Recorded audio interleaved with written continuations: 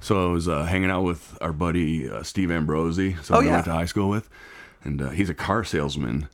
And I was thinking about the fact that car salesmen are a lot like carnies.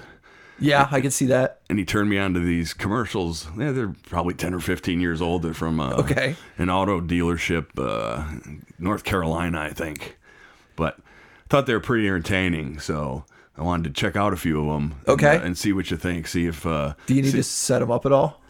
It's just this Weisenheimer Badger who exemplifies all of the absolute worst in a salesman, and kind of reminded me of that sociopath who runs WWE. All right. So, yeah, why don't we go ahead and play him and see what we think here. All right, let's see the first one here. Well, selling the car is just like fishing, Wilbur. You bait the hook, you throw it out, and then you reel them in real slow. You ask them questions about their family, what they do. You act like you're interested. And once you get their trust, kabowie! You just sold a car. Woo! It's like a little, like it's an animatronic badger in a suit. Yes, I like. It looks like it might be a puppet with CGI put over him. Right, because it's like it's obviously it's some kind of puppet, but like it's not like a Muppet, like it's not a cutesy badger, like it's like they took an actual badger. Oh, right, yeah, brought a badger to life with this puppet. Yeah, right. He's super seedy and he's got this ridiculous suit coats like a salesman or no pants or Vince. He's totally Winnie the Pooh. Also like Vince McMahon. All right, what's this one? Let's see this. Yeah, this is a good one. Excuse me. Don't talk to me, I'm on my popcorn break. The car's gonna be ready? Do you see this suit I'm wearing? I don't fix cars. I sell cars. Well, they've been here over 3 hours and Do I look like I care? I don't. Oh, that's so good. Yeah, they're like, I think either 12 or 20 of these things that you can find online. I'll definitely include the links to the ones that we included here in the show notes. How much did they have to shell out to make this badger puppet? Like, it's a commercial, yeah, right? So like it's on a commercial budget. They were like how much? First of all, how much did they shell out to make this badger puppet? And second of all, how many of these commercials did they have to come up with to afford to make this badger puppet? I have no idea. Hopefully they sold a lot of cars. I would think so. These are hilarious. I would definitely be like, I want to go to the place with the stupid badger puppet I see on TV all the time. Right. Okay, there's got one more. Now, this one was definitely made before the women's revolution. This is exemplifying like an absolutely misogynistic prick. And again, the whole concept of these commercials is that this car salesman is the absolute worst. Right. Which is hilarious because they're breaking kayfabe. They're selling cars, but breaking kayfabe and blowing out like every asshole salesman and how they are. Right. They're saying like, look, this is what you don't want to deal with. We promise when you come to our place, we don't have any badgers. Right. that work here. Can I help you, ma'am? Yeah, I'm interested in this SUV. As soon as your husband gets here, I'll be more than happy to show you all Such a douche. Actually, it's for me. Well, then no need looking under the hood. Here's where the cup holders are, and there's a rear view mirror. That's where you can put on your makeup. And this is the steering wheel here. Man, listen to Mr. Bean just cackle at this. Hey, honey, come on back here. I can't. The visual is amazing because once again, it's a badger puppet, but it's not like a human-sized badger. Like it's the size of it's a 1/1 scale badger. Right. So like whenever they do the camera shot of the badger talking to a person and they're standing up, they have to look down at it. Right. Like it's like Rocket Raccoon in all the Marvel movies. Yeah. Like everybody's staring down at this animal that is talking to them. It's kind of an asshole like Rocket too. Yeah, good times. All right, play the music. Yeah, here we go. Ladies and gentlemen. I'm Shawnee Constant, and I'm here with my co-host, Mr. Bean. Kayfabe, motherfucker. Kayfabe, motherfucker! We are basking in the glory. In the glory! The opulent Wrestle Palace Chandelier. Wrestle Palace! Like you fight prison style, dude. Boom shakaloo! The scariest of all. Murder Clown. It's like you said previously on the show. Miura. Fat! You got a fat ass! He's coming, Twiggy! Brother Bear's got a big old neck! It's a work. It's a work. And this is the One Small Show!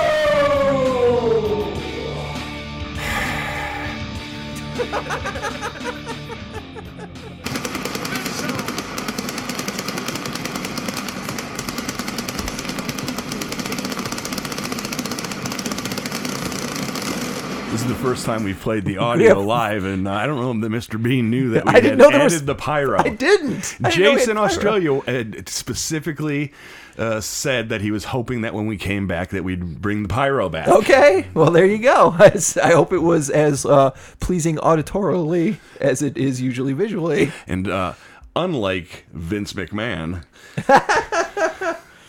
Do you see this suit I'm wearing? We actually care what our audience thinks. Do I look like I care? I don't. Oh, this makes me so happy. Yeah, it's fun. You know, we could probably just do a show of 30 minutes of just clicking those buttons, just pounding drops. I wonder how many of our listeners because we're big fans of the Drew and Mike show, which is where we both originally heard you can just take clips and put them over audio and stuff like that, and that's really fun. But there is a segment of the population that gets really upset when you're just one clip after another. Oh wow! Imagine if we lost listeners because they were like, I can't stand you guys playing the stupid Badger clips all day long. Oh man, well that's too bad. Do I look like I care? I don't. I mean, we'll miss you, right? But we're not going to care.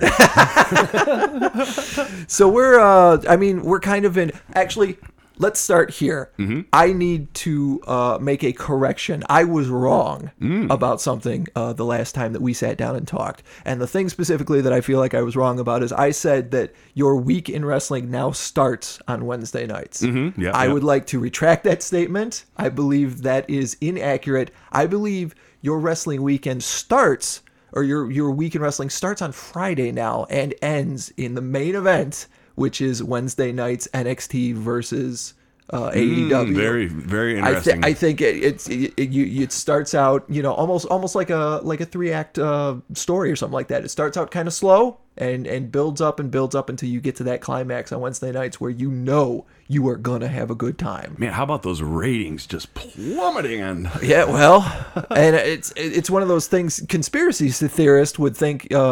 To some degree, well, maybe Vince is sandbagging to pull everybody up to the same level. If I pull my product down to your level, now we're on a level playing field. I can blow you away. So he's hoping to create a face arc with the company when he can't do it whatsoever.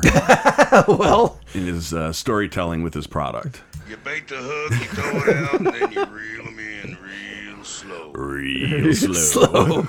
And that absolutely is what it feels like, because that, I'd say, the first week of SmackDown is exciting. You get The Rock back. You've got some of the people in the crowd and something like that. You've got a bunch of very anticipated matches, even if the finishes don't give you what you want. Mm-hmm. But then that second week of SmackDown, even with it being the draft, was just kind of I hated the way they ran the draft. I skipped Raw first off, but I did pop in on... No, I watched Raw, skipped the SmackDown second week. I was part of that 25% ratings drop. And boy, I'd heard how awful the draft shenanigans were. It's so silly because half of the draft picks are that guy's already supposed to be on that show. We had one of these, post-WrestleMania?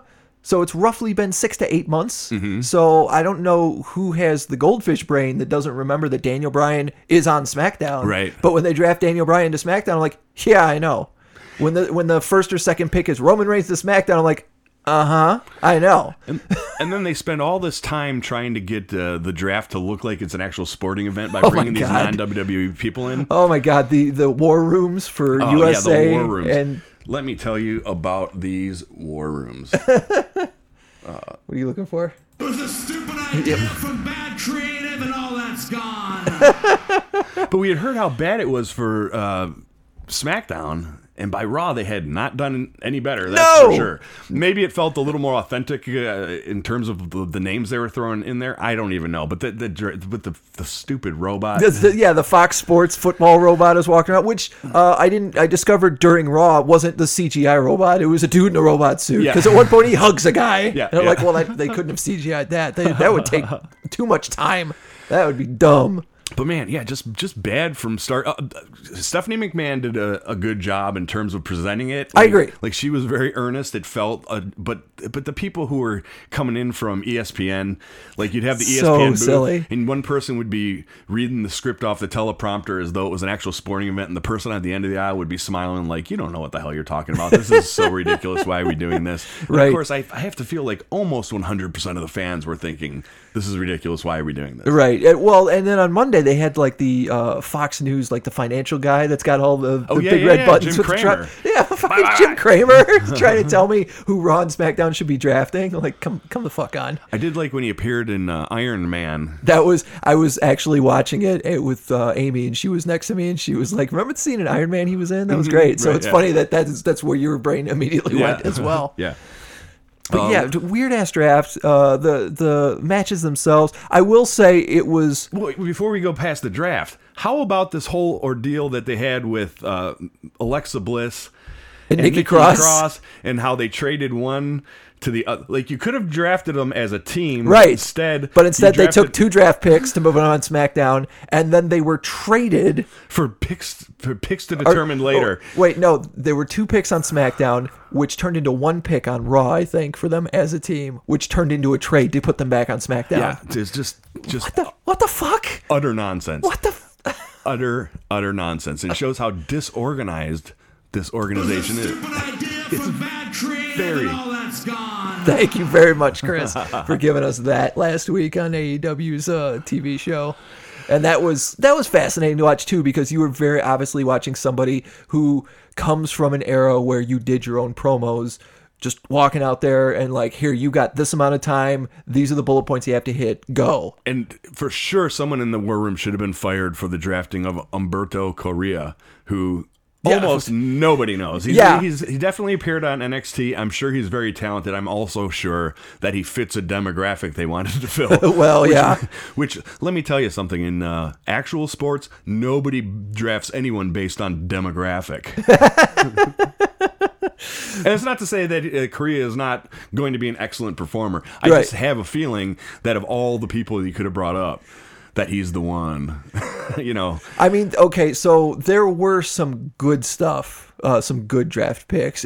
I like that they're moving Bray over to SmackDown to get him away from Seth Rollins, even though now he has 2 matches against Seth Rollins before the wild card rule canceled. Yeah, wild card rule not canceled.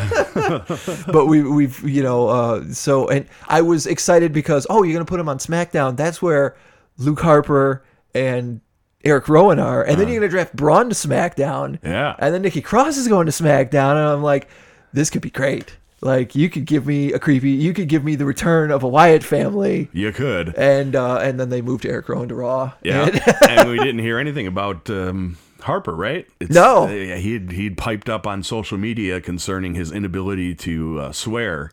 Right. And created all kinds of waves, and it seems like he's in the doghouse again. And he saw how well it worked for Chuck Taylor. Yeah. So going on Twitter and asking. Fun bit with Chucky T. Yeah, no, that was really fun. Asking if he could say the S word, and then what is it? Tony Schiavone or Jim Ross said the S word. Yeah. And then the very next AEW in the second week. But it's I don't know. It's still. It feels like a building period, but I'll tell you what, we're sitting here on a Thursday. Last night was the 3rd episode of AEW, and I have to say that is the first episode of AEW that felt like, okay, this is serious. This is some good. There's some good fucking shit going on in the show. There were some good matches. There were some neat spots. There's some cool story shit going on, and okay, I'm interested. Excellent. Going forward. I'm loving it. And I'm having a hard time even watching NXT right now Right. The matches are great, but I feel like I'm watching it as someone who's doing a podcast and has to talk about it. Okay. Where when I'm watching AEW, and part of this is newness, but I think part of it is the freshness of it, is like I get goosebumps several times throughout the episode. That's what cool. I want. I want the thrill of being a fan. Yeah. And you definitely see where they're not polished in terms of understanding where the cameras are, sure. things of that nature, almost stepping on each other, doing crisscrosses and things. Right. There was a lot of sloppiness I felt in the women's championship match, but yet I still feel like they're great matches, despite these what would be considered gaffes. And I think that's because when you watch real sports, no matter how good someone is, no matter how much they're paid, hey, somebody tries to scoop up a ball in the outfield and it goes under their glove. It's not impossible that you see those things. So, a lot of times in boxing there are, or MMA, there are moments where there's a slip or there's a whiff. Right. And in WWE, they're so practiced, no one ever misses unless sure. It's part of the a spot. So, and I think part of it too is that it's like you said, it's the newness of the product. It's a new bunch of guys giving us a kind of an entertainment medium that we already have established that we like. We just aren't real crazy about the version that we've been getting from the person we've been getting it from for decades now. So we're hopeful that maybe this will be different. Maybe these people will listen to their fans more than, somebody else might. And one of the weird things is... Do you see this suit I'm wearing? Right, that guy. When one of the things that I thought was a strength of NXT is how energy-packed the Full Sail Arena is. Right. And I was reading the dirt sheet kind of stuff, and it sounds like they're trying to get out of that arena as quickly as possible, maybe as soon as January, because they feel like it's holding them back. And they're looking to do the same thing everybody else does. And go on to shows, smaller stadiums, tours. Yeah, I feel like that would be a mistake, man. It seems like it. They were talking about though doing like 3,000 to 5,000 seaters, which is smaller. Not major league stadium kind of thing, right? But the problem, you lose that continuity with that fan base, and I think in terms of trying to get people to watch the product, that would help. But I don't know, the ratings are dropping for everybody. It's going to be interesting to see where it all levels off. Right. We saw AEW Dark had a match with Kenny Omega and. Was it Joey Janela? Joey Janela, thank you, sir. Just a barn burner on the Dark match. So they're definitely keeping in mind the fact that you have the potential of a falling knife scenario where if you're not careful, you're going to have to risk cutting yourself catching that thing if you let it slip too far. Yeah. Right. And so in terms of the ratings, watching where things start to level off and who it starts to level off with first will be very interesting. But man, it's week 2 and 3, WWE seems as though they're content to just watch things go right. Like, man, this is literally this is the second week that I did not bother to watch Raw. I didn't bother to even look at Raw until I came over here, like an hour before I came over here, and I honestly fast forward through the matches because they were not the important part of the show. The important part was what were the draft picks, and show me the end event that turned me off from even bothering to watch the show on Monday night, which is Seth Rollins being the second man to commit arson against Bray Wyatt on national fucking TV. Poor Bray Wyatt, just I mean, I guess it's kind of amusing because, burn it down is the thing, but I think the idea of exposing the fact that this beast is actually just on a set backstage, right? Incredibly reckless, right? It's going to sound kind of stupid, but on Friday, on SmackDown, Seth was having a match against Roman Reigns, and Bray Wyatt the Fiend came through the bottom of the ring and pulled him down, and then there was the smoke, and then Seth popped back out from underneath the ring. So they're playing up the drag me to hell angle. Right. No time that I'm aware of during Kane's reign, and my history, of course, is well documented on this show. I've only been a fan for 4 or 5 years in terms of a every week kind of fan. Sure. Did they ever show you, hey, this is what hell actually is, and then put a camera under the ring and expose the... No, not at all. Of course, we all know what it is. However, However, why do you blow your storyline and your great bit? Like, that was the one thing that had me coming back. Right. And is that the idea that the Firefly Funhouse was all in his mind? Yeah. That it was like this was his safe zone. It's extra dimensional in some capacity. Not to mention, you're not doing Seth Rollins any favors by having him beat up the nice version of Bray Wyatt. Right. Well, they're not doing Seth Rollins any favors anywhere. And you look at if you look at all the times that the ratings have slid, Seth Rollins has been a face on top of the card. Yeah. It's not good. Not a good look for Seth Rollins, who I've recently said is a great worker, but has less personality than a Russian bot. Right. Yeah, his Twitter game is not strong either. No. He thinks it is, but it really is not.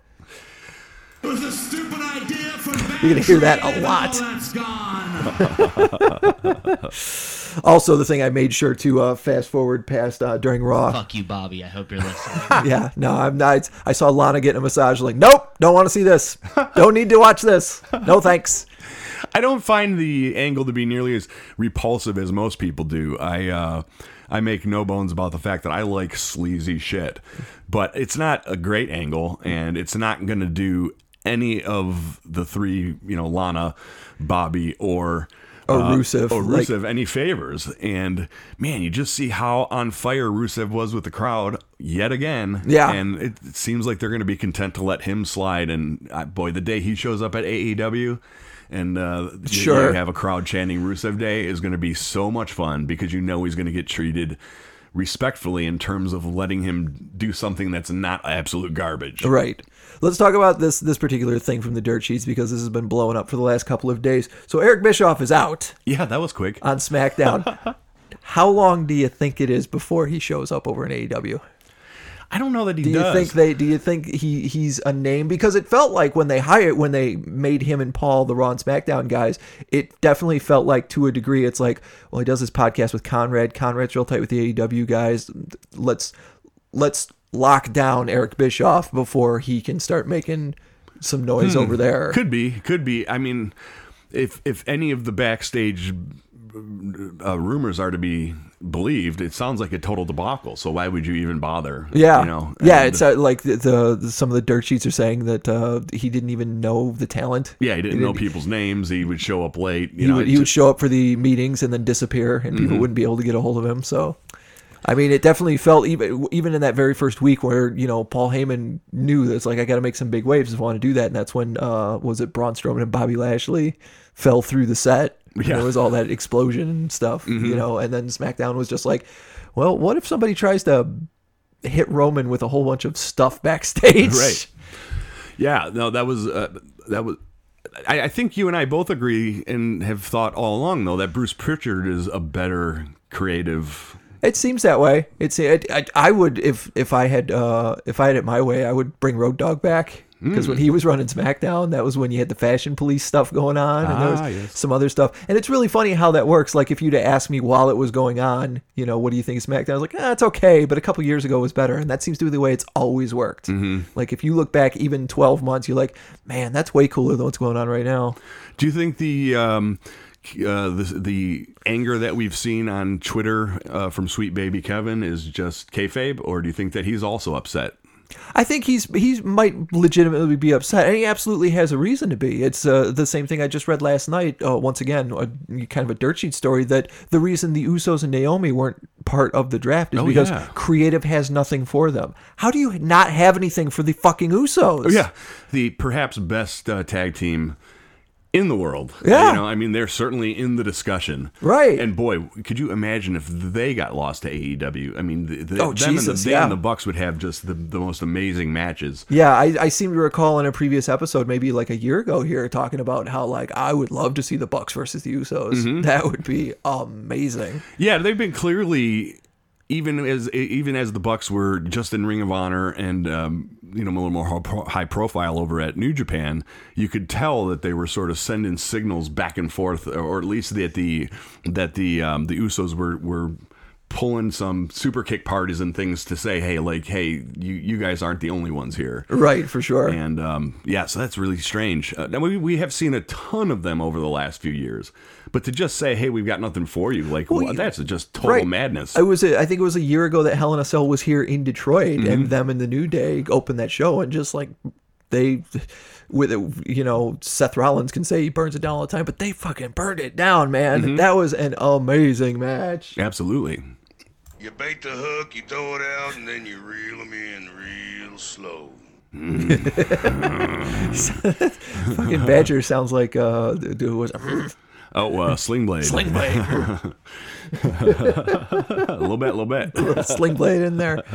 I did get a chance this week too to check out Impact Wrestling over on AXS. They haven't gone live yet. They started AXS the week before, like the same week as AEW. Right. But they've just been playing highlights of stuff that's been going on. I guess their first live show will be after this weekend because Bound for Glory is this weekend. One of their big pay-per-views. Stands to reason. They played a bunch of highlights from Slammiversary back in the summer, so I got to see Eddie Edwards and Killer Cross in a First Blood match, which was fantastic. And then they had a Fatal 4-Way match for their women's championship, which had my girl Rosemary along with Su Yung, which is essentially the girl from The Ring.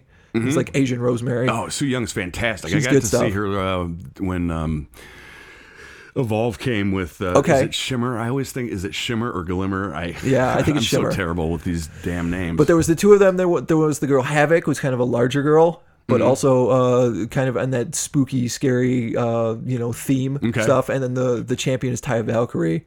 And it was a hardcore match, which they call the Monsters Ball over in Impact. There was a particular thing. Taya Valkyrie came to the ring with a staple gun. Nice. And there was a spot where she stapled one of her 8x10s to Su Young's forehead. Yikes. Before she gave her like a shining wizard. So she couldn't see it coming. But that was a real cool spot. There was a cool ladder spot in that match. And then Rosemary got some thumbtacks out and took like a Seth Rollins stomp to the face into the thumbtacks. Yikes. It was a good match, but I have to say, if there is a MVP for Impact Wrestling, it's TV14. Okay. It's getting to see these matches I would not see on a WWE product. They're a little bit more hardcore, a little bit more sloppy, but might see some blood or something like that. So is that you're going to be looking to check out the first week or two to see if it's... to see what the week to week show is going to be like, or if just seeing the pay-per-view style quality matches is really what it's all about. And they're going to be like NWA, it's going to be a studio show? I believe so. Yeah, I think much like NXT or the NWA show, they've got a dedicated, this is where we film our thing down in Florida. I'm going to this week watch NWA. I still have not, and I'll make sure to get Impact on the old DVR as well, because I have 5 hours free now until they figure out until one of my Facebook groups says, informs "Oh my God, you that SmackDown or Raw was worth a goddamn." Yeah, it's so disappointing, man. I love the new graphics and the new stage setup and everything. I thought, okay, here we go. This is the second time they've reeled me in, and only to leave me wildly disappointed. To the point. See this suit I'm wearing? Don't talk to me. I'm on my popcorn break. Oh, but man, so disappointing. Yeah, and I have not gotten any indications that between now and the event in Saudi Arabia that I'm going to be interested. That's another thing. Yeah, it does sort of bolster my annoyance with WWE that they're hyping the Crown Jewel event more on the regular shit. They're treating it more like a regular pay-per-view than they have with the last couple of trips to Saudi, and the idea that I'm over the fact that they are going to a murderous regime to make a shit ton of money for themselves, like a bunch of scumbags, has not been lost on my conscience. So it's easy. Do I look like I care? I don't. He chimes in, man. I agree, though. I'm not interested in Crown Jewel. I don't care how. And awesome. Halloween, here's a really gross thing that you don't want anything to do with, and we're putting it on one of the most fun nights of the year. Right. Oh, good, thanks. Yeah, it's I've tuned out, man. I've tuned out, but at the same time, by tuning out, it opens me up to all the other stuff. I'll go back to this week's AEW, 2 hours of fantastic fantastic stuff. Like right at the beginning, you had the tag team stuff that was going on. And the Lucha Bros came out and just laid waste to the leader of SCU, Christopher Daniels. How about? Ooh, man. Yeah. He dropped him right on that metal ramp. Do I look like a That's the wrong button. There it is. It's a work in progress, folks. And then they played it off later. You saw that hit, and he's got a stinger and yada yada. And I felt like they were sort of kayfabe, not shoot. Yeah, like maybe there was a reason Christopher Daniels couldn't wrestle that match in the first place, but we need to give you something, for the live crowd to be like, oh, obviously he's not going to wrestle a match. He just took a big old dent in the friggin' ramp. But one of the things I do love about AEW is the fact that they have pile drivers, and for the love of God, don't injure people with your first pile driver. That was not a good looking bump. Oh yeah, well, good looking bump. Hell, maybe it was not a problem. Maybe. Well, and they were supposed to have Luchasaurus was supposed to wrestle with Jungle Boy. Yeah, non-disclosed thigh injury that had nothing to do apparently with in-ring action. Right. You just got a bad Charlie horse. But you still got to see Jungle Boy wrestle against the Lucha Brothers, and who was the child that was with him? Because Jungle Boy's already a small person, and then there's an even smaller version of Jungle Boy with him. Marco Stunt. Yeah, I like the fact that they had at least been including Marco in terms of the what is the tag team name there? I don't know. The prehistoric tag team? Yes. I got nothing. I'm not thinking of it either. We'll definitely have to have a drop for that. Ooh, right. Geez, that'll be an earworm. But, yeah, because I don't have a good drop for that. Sorry to derail you there. That's all right. But yeah, no, that's Marco Stunt, and I thought that he acquitted himself really well. I thought it was a fun match and booked right. Yes. There's no way that they should have just won straight up hand-to-hand combat with the Lucha Brothers. You see Marco Stunt, right at the top of the match going up against, what is it? Which one of the Lucha Brothers? Zero Miedo. Yeah. Pentagon. Pentagon, yes. Against Pentagon. And you know how this match is going to end. Pentagon is so much larger than him. Like, he is going to kill that tiny man. Yes. And that's how the match, 5-10 minutes later, that's how it ends. But the in-between is worth seeing. Yeah, and it felt like, hey, you had these guys who were severely overmatched, who were legitimately fighting their ass off, to the point that, they were able to cut to the crowd late in that match, and there were moments during kickouts where people were genuinely like, oh my God. And that's one of the things that's really fun about AEW as well, is the fact that in a lot of matches you hear dueling chants. Yes. And even if it's the heels, people will chant for the heels. And once again, it's the kind of thing that we've gotten to see in NXT for a while too, because of that homegrown crowd. They will Kevin Owens is supposed to be the bad guy, but man, we really like him. He puts on a great show. So we are going to fight Owens' fight, even when he, the Blackheart is supposed to be this total bastard, but man, oh man, we're happy to have him back. Right. So we're going to chant for him. We love saying Adam Cole, baby. So it's... And I wonder, the Blackheart's a perfect example. Do you lose that if you take that show on the road? Yeah. Now, I mean, of course, the people who are going to see the live show, generally speaking, are going to know the guys and they're going to pop for them. Right. But not like the people who have been there week after week after week are going to pop for them. And I think you lose that advantage if you leave Full Sail. If there is one complaint I have about the wrestling style in AEW, and this goes back to the Young Bucks, so it's essentially, it has a lot to do with the tag team style itself, but you see every match, you will see at least 2 or 3 spots where that man should be dead. Right. And then they'll kick out at 2, so we can get 2 or 3 more of these spots before you actually get to the finish. And I feel like leave something in the tank, man. Right. Well, it's sort of like the idea of putting Janela and Kenny in the Dark Show. Sure. Like that's a pay-per-view quality matchup that you can really build up to. Now, I think the fans are passionate enough. I am definitely included in this group, that I'm not going to feel like, if a year from now Kenny Omega is facing Joey Janela in a pay-per-view, I'm not going to roll my eyes and say, oh, I already saw this, right? Sure. It's not as though I haven't been weaned on WWE, who just runs the rivalry way into the ground. Yeah, exactly. Leading into a pay-per-view. You really like Seth Rollins and The Fiend? Well, we're going to give it to you at least 7 more times before we decide to separate them into new feuds. So there's that. I've heard that criticism, but I think your criticism concerning... the people, this isn't your criticism, but I think it falls in line with the people who have the too much spot monkey bullshit, flippy stuff. For one, I can see where they're not going to dig the show. Too many high spots, and you do run the risk of burning out. Now, yes. I'm 3 weeks in, and I still am just like, I love the show. I'm smiling ear to ear, match to match. That's cool. And I don't think that we've seen consistently great matches all 3 weeks across each episode, but it just the episodes themselves, the way it all shakes out is after those 2 hours, I feel like this has been great. I also love the idea that AEW Dark is 1 hour and the main show is 2 hours. Right. 3 hours spread over 2 nights is perfect. Yes. Turns out 5 hours over 2 nights is way too damn much, especially when they spend so much time, kissing their own ass. Like, I look like I care. I don't give a fuck about how your Twitter feed trended. Yeah, I don't know exactly. how many Russian bots or Seth Rollins you have stacking that deck, by the way. I don't for a second believe that it's all accurate. That, come on, I know Carney bullshit. But I was definitely blown away this week, especially in the second hour, because during the first hour they're like, hey, by the way, tonight you're going to get to see Jon Moxley and Pac against Kenny Omega, and who's the fourth? The Hangman, Adam Page. Yeah, the Hangman Adam Page. Well, okay, stop trying to make the Hangman Adam Page work.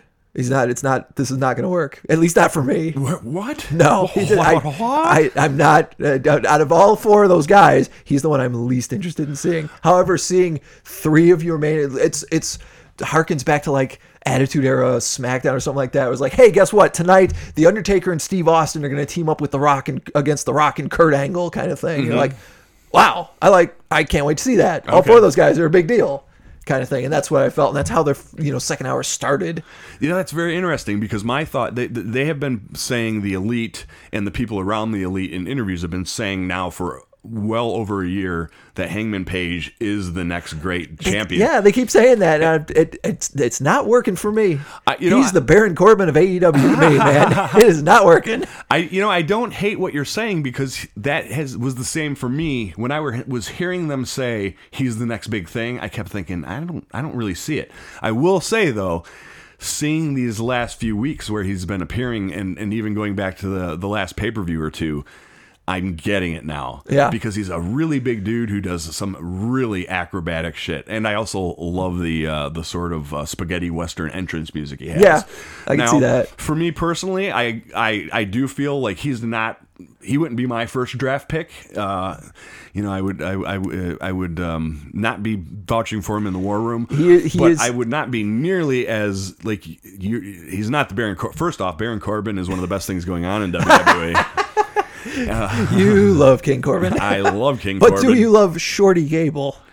Shorty Gable's damn good too. The fact that they turned him to Shorty. Fuck? What an asshole. We were all so focused at Hell in a Cell on the travesty, which was the main event of that match. We all completely glossed over Chad Gable beating Baron Corbin and doing a backstage interview. He was like, you can call me Shorty, you can call me whatever you want. But Vince McMahon saw it, and he's like, I'm in. Yeah. That's the thing now. Yeah. And, maybe it'll all ultimately work out. Maybe what they're doing is Vince McMahon realizes that his sense of humor is the exact same as 5-year-olds. He's not interested in the short game. He doesn't care what the ratings are now. He wants to make sure that when those kids are 10, that they will be WWE fans. Yeah, maybe. Because who else is who's laughing at Shorty Gable? No, not me. Everybody I know that has seen it for the first time is like, what? This is what we're doing, really? That's dumb. Yeah, the idea that they're trying to appeal to teenage audiences with like absolutely base, childish. Yes. The idea of, I don't think Vince McMahon understands that teenagers in 2019 grew up like they didn't grow up watching Looney Tunes. They grew up watching hardcore pornography. So the sense of what a teenager is very, very different now than it was. This is news to me as well. Oh, you're not familiar with the internet? I know about the internet. I just had no idea that kids today grew up watching hardcore pornography. You know what else they were watching? I like turtles. Oh, no. Oh, no. And I was excited to see that guy at AEW. What are you talking about? The main event, Chris Jericho and Darby Allin. Every time I see Darby Allin, it's like, oh, it's that kid. Oh, cool. That kid grew up and now he's rides a skateboard and he friggin' apparently can wrestle with his hands tied behind his back. If you would have told me when I saw Darby Allin wrestle for Evolve 2 or 3 years ago that in his ridiculous Daisy Dukes, that in 2 or 3 years I was going to see him ride down a skateboard ramp and hit Chris Jericho, and it was going to be like a moment that I genuinely popped for, I would have said you were fucking crazy. But when he rode down on that skateboard last week and hit Chris Jericho, I was like, fucking hell. And watching his in-ring work when they talk about, you know, I like Jim Ross has been doing a good job in terms of addressing the small guys by talking about how much athleticism they have, how much but heart also how much got. Heart and courage, you know. Yeah. But they were talking about Darby Allin in terms of having a full, having an almost unnatural sense of athleticism, and it's true. His ability to bounce in and out of the ring, for example, the way he does work off the ropes, you'd see perhaps in AEW, and we're seeing it in WWE as well, across all of professional wrestling and stupid sports entertainment, we are seeing too many topes. Yeah. You know, there are a lot of topes, but I tell you what, though, have a genuine. There's something about Darby Allin. You want me to care about? You want me to care about a tope? You tape your hands behind your back and start climbing the ropes and fucking jumping between them and doing suicidas. Like, holy shit. And that is building a face the right way. And it's another match where, like, once his hands were tied behind his back, I know how this match ends now. Like, he loses. I knew he would, you know, he's probably not beating Chris Jericho anyways, but he loses. But then for the next 5 minutes, you draw me in with him still fighting and still getting pinfalls and still doing all his shit. And going forward, you always think, maybe if he hadn't had his hands tied behind his back, he could have beaten the champion. Right. So you don't lose the luster of that match or that face character. Not to mention the subtle way that match ends without him physically capable of tapping out, but the ref stopping the match, which is something we've all been angry about for like 2 weeks. His ref stoppage. Right. You know, my thought was, does it look like I care?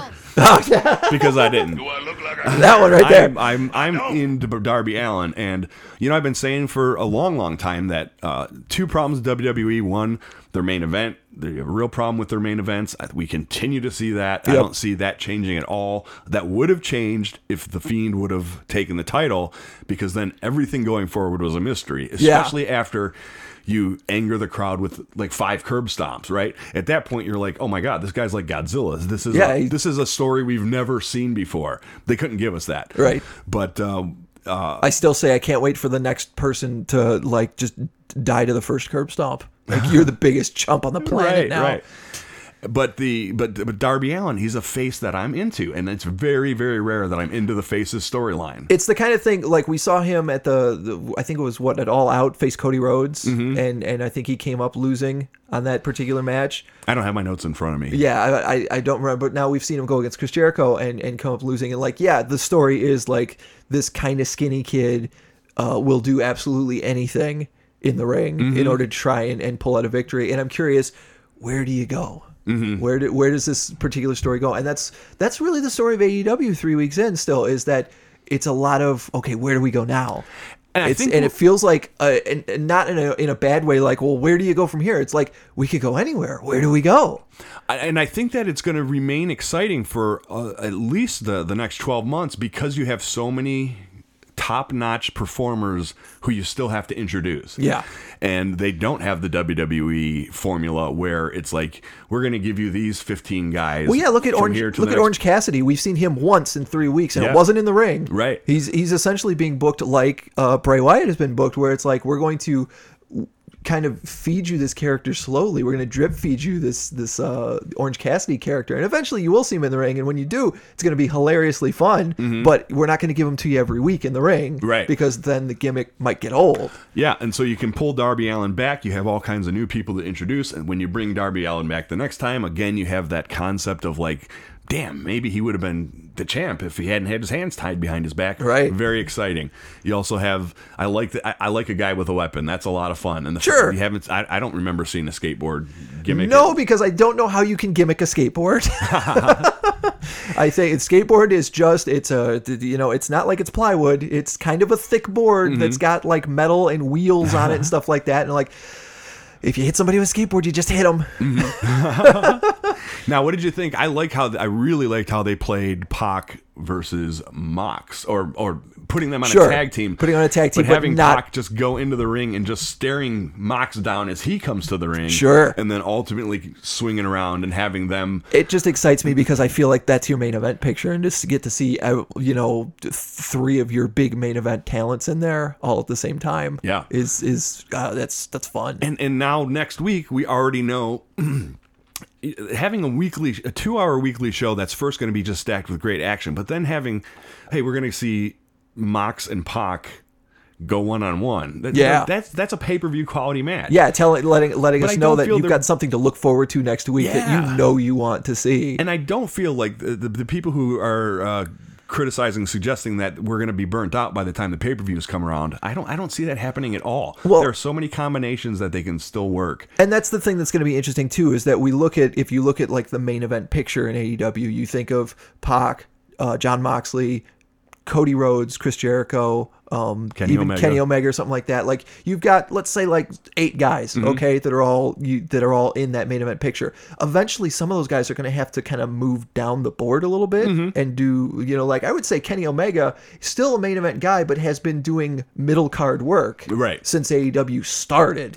And that's what's going to be interesting, is to watch people move up and down the rankings and see, is Jon Moxley going to be just as exciting and just as excited to be there when he's in the middle of the card? Or is he going to be kind of one of those Steve Austin guys who's like, look, if I'm not making gold records, then what am I doing here? Right. One of the great questions, I think, of AEW, aside from the ratings going forward, is at what point does the Elite start to be the Elite in terms of storytelling? Right. I love the fact that they're getting essentially the lunch handed to them. Right. And none of them are really rising to the top. There was a big promo because the pay-per-view is going to be Chris Jericho against Cody. Right. I don't believe for a second that they're going to give Cody the title this soon, right? Yeah, like we're still, I feel like we're still establishing Chris Jericho as the champ of AEW, so he has to lock in some solid victories to be like, he is le champion, and he's not going anywhere. No, and it turns out that those Inner Circle shirts are selling like hotcakes, if you're to believe Pro Wrestling Tees, who manufactures them. I do like that the Inner Circle came out at the end of the match with a little bit of the bubbly. Like if that's going to be a thing, then I'm there for it for sure. And especially because it's not hammered in, right? Like, no. Did you really need Seth Rollins staring into the camera and saying, "I burnt it down"? Do you get it? Do you see what happened here? It was a stupid idea from bad creative, and all that's gone. I'll tell you what, the one thing I did like about that particular segment is you can go back and watch it a couple of times, and you can hear the voices of every single Firefly Funhouse character, like almost begging Seth Rollins not to do what he's doing. Please don't beat up Bray. You can hear Ramblin' Rabbit, you can hear the Buzzard, you can hear Sister Abigail all in the background, all speaking, which it's the fun part about the Firefly Funhouse is, trying to hear the little secret things and what's going on. And now I don't know that we have that anymore. No, and in a vacuum, it's not impossible that they will come back with a new environment for the Fiend next week. Right. And it's interesting again, but the problem is I'm getting 3 hours of wrestling that I love. I'm not going to spend my time waiting into 5 hours of wrestling that I'm looking for the diamonds in the rough. Well stated right there, sir. Yeah, but that's a thing too. We're almost like Fortnite fans that on Sunday night the game Fortnite kind of like blew itself up so that like 2 days later they could give you a new version of the game kind of thing. Tomorrow night on SmackDown, like the Firefly Funhouse could just happen again. And then that leads to a whole bunch of other questions like, wait, Seth Rollins burned down the Firefly Funhouse. How does it still exist? Right. And that. Yeah, no, in terms of universe building, there's still a ton of potential, but the problem is you continue to cut the legs out from under both guys, right? Yeah. Having Hell in a Cell end the way it did made both of them look weak. Yeah, like unless you're going to fix what you got wrong the first time, you fucking separate those two guys into new feuds and act like it did not happen. Yeah, that's, I think, absolutely what they should have done, because I just don't. It's really going to take a pay-per-view event where I see fans who have a sensibility similar to mine say, we know that you're cynical, we're all cynical, but you really have to see this because it is truly transcendent. And it just occurred to me too, we saw this with AJ Styles and Shinsuke Nakamura, where we month after month did not get the match we wanted from those two talents, right? Until they eventually moved on to new stuff, and it kind of damaged both of them to a degree for a little while. Oh yeah, I think Shinsuke is still kind of damaged goods. Absolutely, and how strange is it, right? Like he's had the title, he's had a couple of the mid card titles, but as soon as he has the title, he's gone. Right, like all of a sudden that giving him the title makes it not matter in a way that I wish when you gave Brock Lesnar a title, it did not matter to most of us in the way it does not matter to me. Just strange business practice, right? Like, right. Hey, right, we're going to give you the title, and then we're going to cut the legs out from under you, thereby also damaging the title. Like, right. What the hell is going on over there? What's the end game, and why should I stick around? Do you see this suit I'm wearing? Maybe the drop board wasn't as great of an idea. I know. I realized about 15 minutes ago I've been hammering pretty hard, so I'm like, maybe I'll back off a little bit. Might be time to take a little break, sir. Don't talk to me. I'm on my popcorn break. Excuse me. But I think we're both genuinely excited going forward. We've got so much. It's not like when all you had was WWE and it felt like, man, I have so much wrestling. Now it's like I have so much wrestling to pick from. Mm-hmm. It's like a supermarket of wrestling. I can maybe I don't like the cucumbers, the NXT, or maybe I don't like the Monday Night Raw pizza, but you know what? I really like the Wednesday night AEW tacos. Ah, yes. I think it would be the AEW Dark Tuesday tacos. But. Yeah, that's fair. The AEW Taco Tuesday. Of course, the double cheeseburger of the NWA on Tuesdays has got to be there. Double cheese, double onions, extra mayo. I'm genuinely interested in seeing, because I'm guessing that it's a totally different sort of presentation. That seems to be what I watched the a little bit is. of it. The first week of it. I enjoy Jim Cornette a lot more on commentary than I do as a podcast or just as Jim Cornette himself. I like him just being on commentary is kind of fun. And I'm sure it's going to be fun going forward to see at what point some of the, what does he call it? The dirt mud show bullshit might happen to squeak its way into the NWA show. Right. Like, do you let Jim Cornette be Jim Cornette on that bullshit, or does he toe the company line? I mean, I would assume that you let him be Jim Cornette because that's part of the fun, right? That's in 2019. You have to be creative in trying to blur the lines of kayfabe and reality. And so I would think that at some point someone will come in there and do a bunch of topes, and then he's going to get to throw a fit. Yeah, and it'll make perfect sense. Whereas I agree with you, listening to Jim Cornette just shit on everything all the time. Right. It's exhausting. Very exhausting. Yes, sir. Yes. Yeah. And while we're on the subject of, all the wrestling podcasts featuring people that are, on the inside, how interesting are the next couple of weeks of 83 weeks going to be? Because out of everybody that might say something once they are gone from the WWE, I feel like Eric Bischoff, even if he doesn't have, certainly has nothing to lose, right? Even if he doesn't have an axe to grind, he really doesn't have much to lose by giving us a little insight into what his 3 months, interesting, on the inside look like. Yeah, that's very interesting.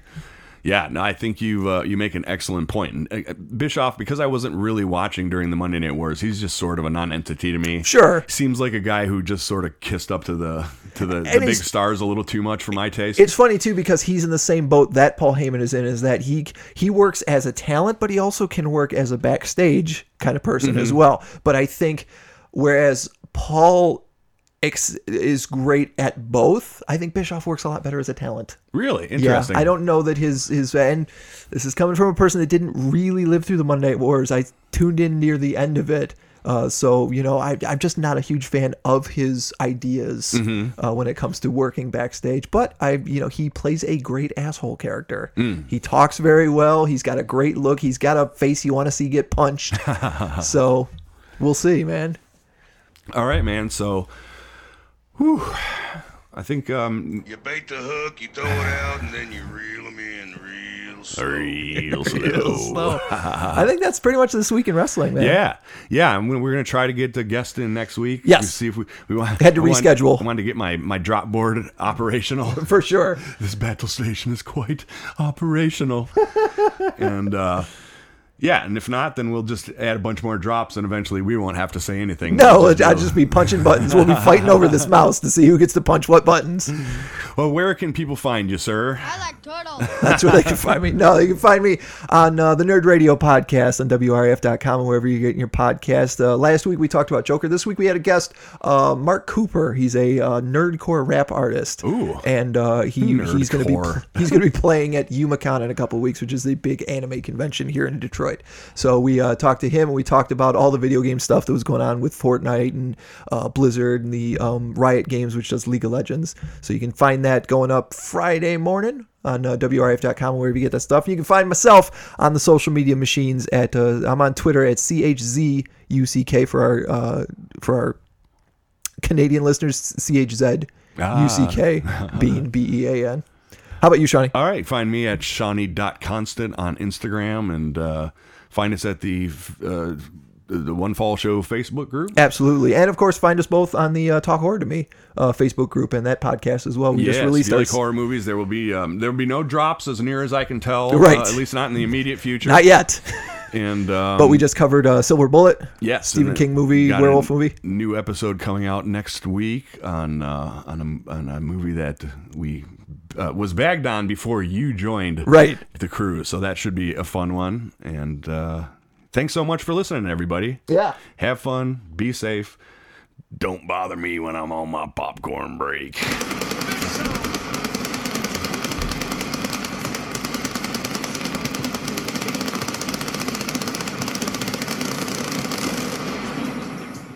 Jesus. Yeah, there's like 8 dead seconds in this long pyro. Oh, okay. We got like 19 seconds.